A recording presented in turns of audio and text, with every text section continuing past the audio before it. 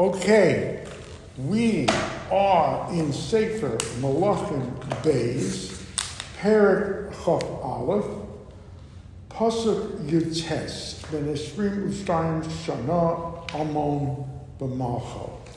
So we saw at the beginning of Perek Chaf Aleph a depiction of Menashe,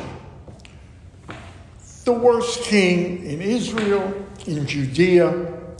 The man is a total portrait of malevolence, venality, unmasked evil. There are no shades of gray. He is evil incarnate. He, for example, goes back and takes every avodah zarah in the catalog, from that which the Jews practiced in the Midbar to that which they did in Canaan. He goes to the Baal, the Ashtoreth, the Molech, the Yidonim, the sorcerers, the astrologers. He worships the sun, the moon, every imaginable avodah zarah, but goes a step further than any of his predecessors and puts them in the Beis HaMikdash.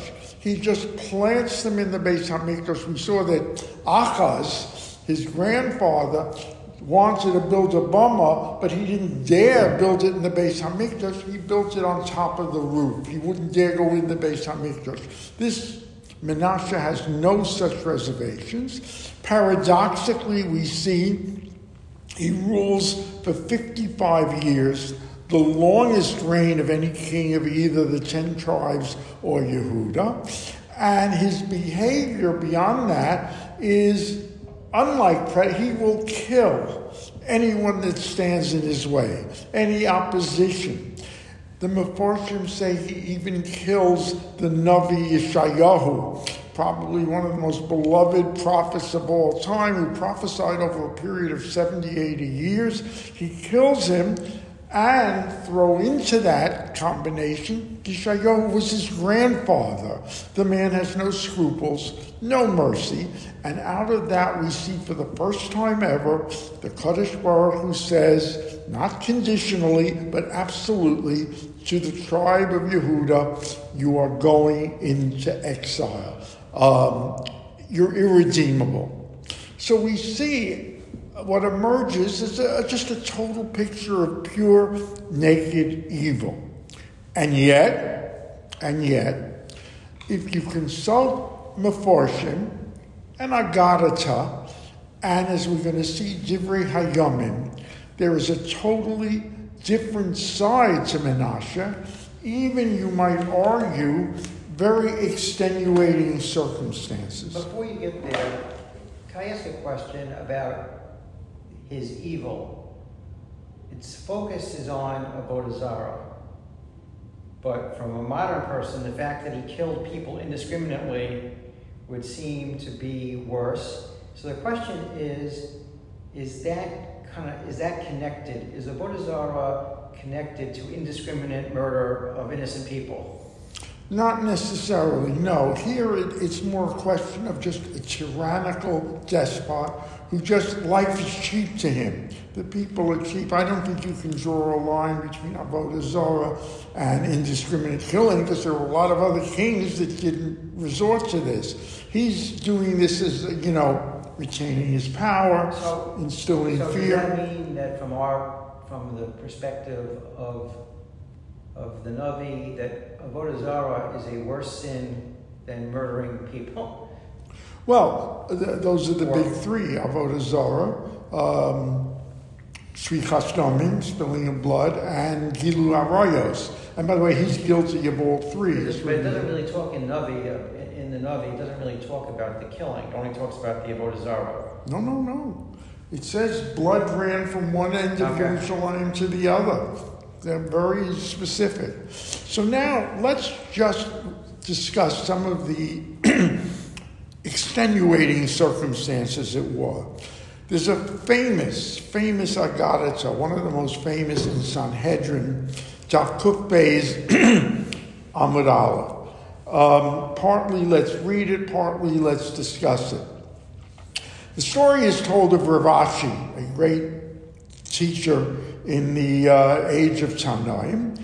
And he tells his class, tomorrow we are going to discuss the three kings, our colleagues, he uses the word, and the three kings who will have no chelek in Olam Haba, and we will start with Menashe.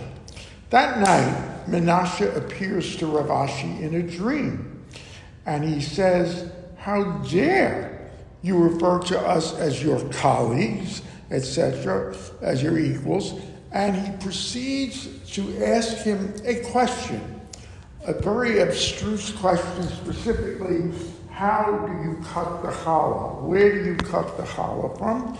And he gives a total dissertation on it. Rav Ashi can't answer it. He gives a total dissertation that Rav Ashi is just blown away by the man's learning, blown away by the man's mastery of halacha. And finally, he asks him the million-dollar question. Amalei, let me read it. It says Rav Ashi to Menashe, since you are so learned, my tama kapachiso la'avodas kochavim. Why did you go so deeply in avodas kochavim?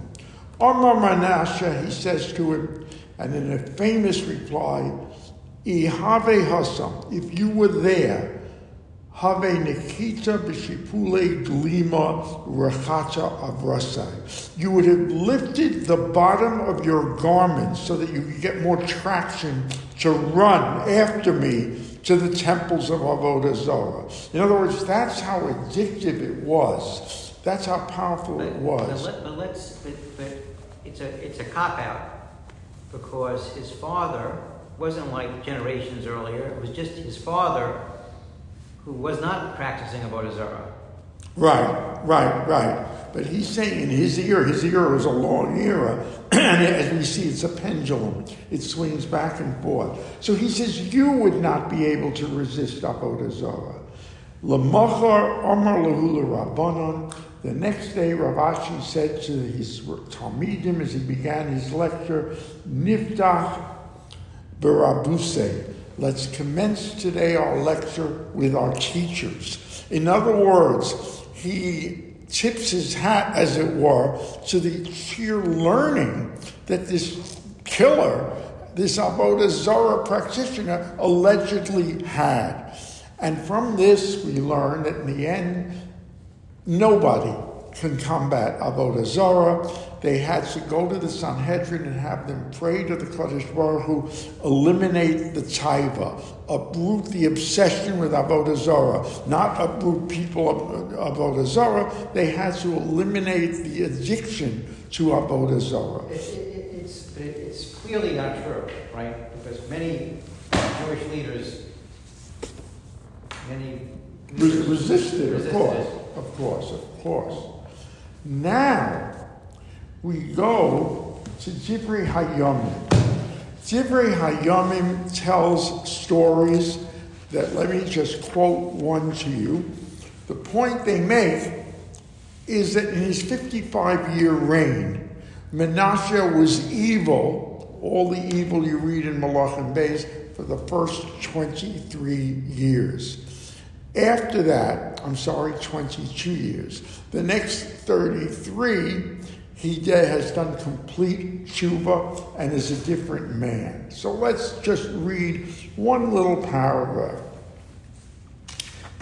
He is arrested, Menashe, in the middle of his reign by the leaders of Ashur, of Assyria, and they take him away in chains to Babel. And he prays there to the Kadosh Baruch Hu. And he humbles himself before the Kadosh Baruch Hu. He prays to him. He beseeches him. He pours out his heart. And he is restored to Yerushalayim, to his palace, to his kingship. Menashe ki Hashem hu Elokim. And Menashe now knows that God is the supreme being. After this, he builds Bana Choma around Yerushalayim, and he builds up the wall, and he builds up the temple. Now continue by Yoser Elisokei Hanechar. He removes the strange gods, the idols, the icons, the statues, the altars. Ves Hashem El Mi Beis Hashem, from the Beis Mikdash. B'chol HaMizbachos Asher Bona B'Har Beis Hashem of Yerushalayim. Everything he is built in the temple that defiles the temple and desecrates it by Yishlach Chutza La'ir. He throws out to the end, out of the city. By Yivanes Mizbeach Hashem, he builds an altar to the Kodesh Baruch Hu. By Yizbach Olav Zivchei Shlamim, he's doing Korbanos Shlamim V'Toda. By Yomer LeYehuda La'avod Es Hashem Elokei Yisrael, he instructs all the people of Judah to worship their God. Avol Od Ha'am Zovchim B'Bamos, they are still using those private bamos. Rak Lashem Elokeihem. Only though this time it's to their God, it's not to other gods. Now, Yeser Divrei Menashe, you will see in the book Al Divrei Malchei Yisrael, Usviloso Beheterlo Bechol Chatzoso. All of this is forgiven. Umalav Makomos Asher Bonahem Bamos. All the places he built Asherim and Pesilim and Baal. Because of his humility, he is forgiven. And now, Vayishkav Menashe Imavoso. So now you would be perfectly within the rights to ask, why are we getting such a different picture in Divrei Hayomim and in the Agadah of Menashe than we got in Melachim Beis? In Melachim Beis, there's no shades of gray, there's no repentance. The answer, of course, comes to the differences between Divrei Hayomim and Melachim Beis.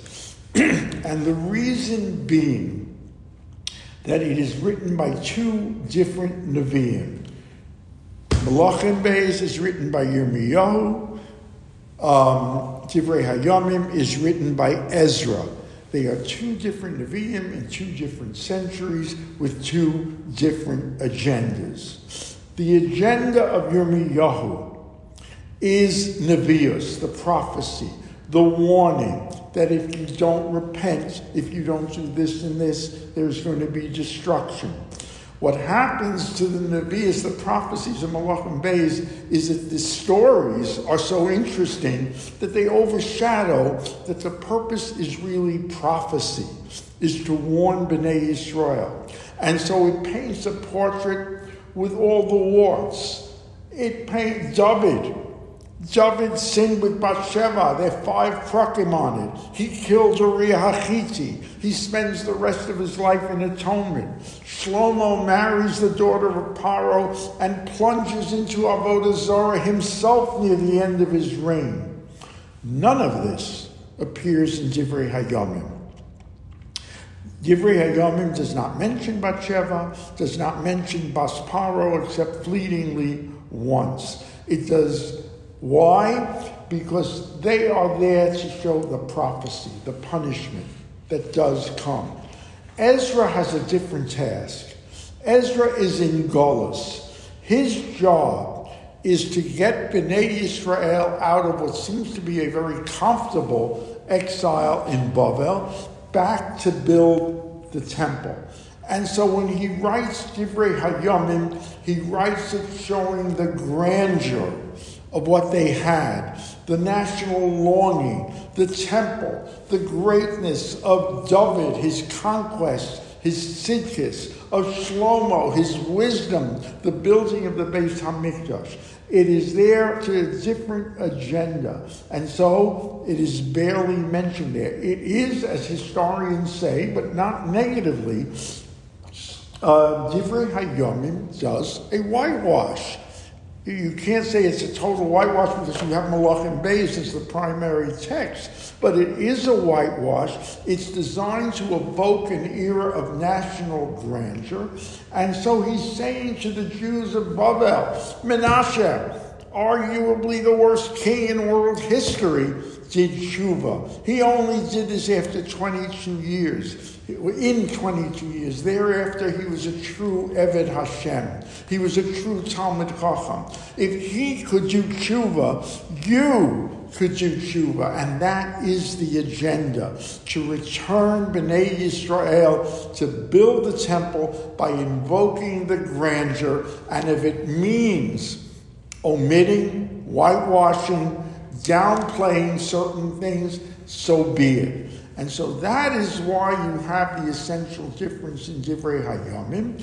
And Divrei Hayamim ends the last sentence with Koresh, King Cyrus, saying, Jews, go back and build your temple as it once was. So that he has accomplished Ezra in the sense of what he has sought to do, to begin to bring the population back to the temple. And that is why you have some of these essential differences. And it could be the Agadah supports it. That story with Rav Ashi supports it, that Menashe, in fact, did tshuva. So now we have seen the pendulum swing violently between great kings, from Yosam to the wicked Achaz, from Achaz to Chizkiyahu, one of the greatest kings of Yehuda, down to Menashe, the worst. Now we have every expectation that Menashe's son Yehoash will swing the pendulum back to righteousness. You would think that, but you would be totally wrong. In many ways, Yehoash goes further in certain specifics and certain behavior than his evil father Menashe. 8:45 a.m. tomorrow. Ad Kan.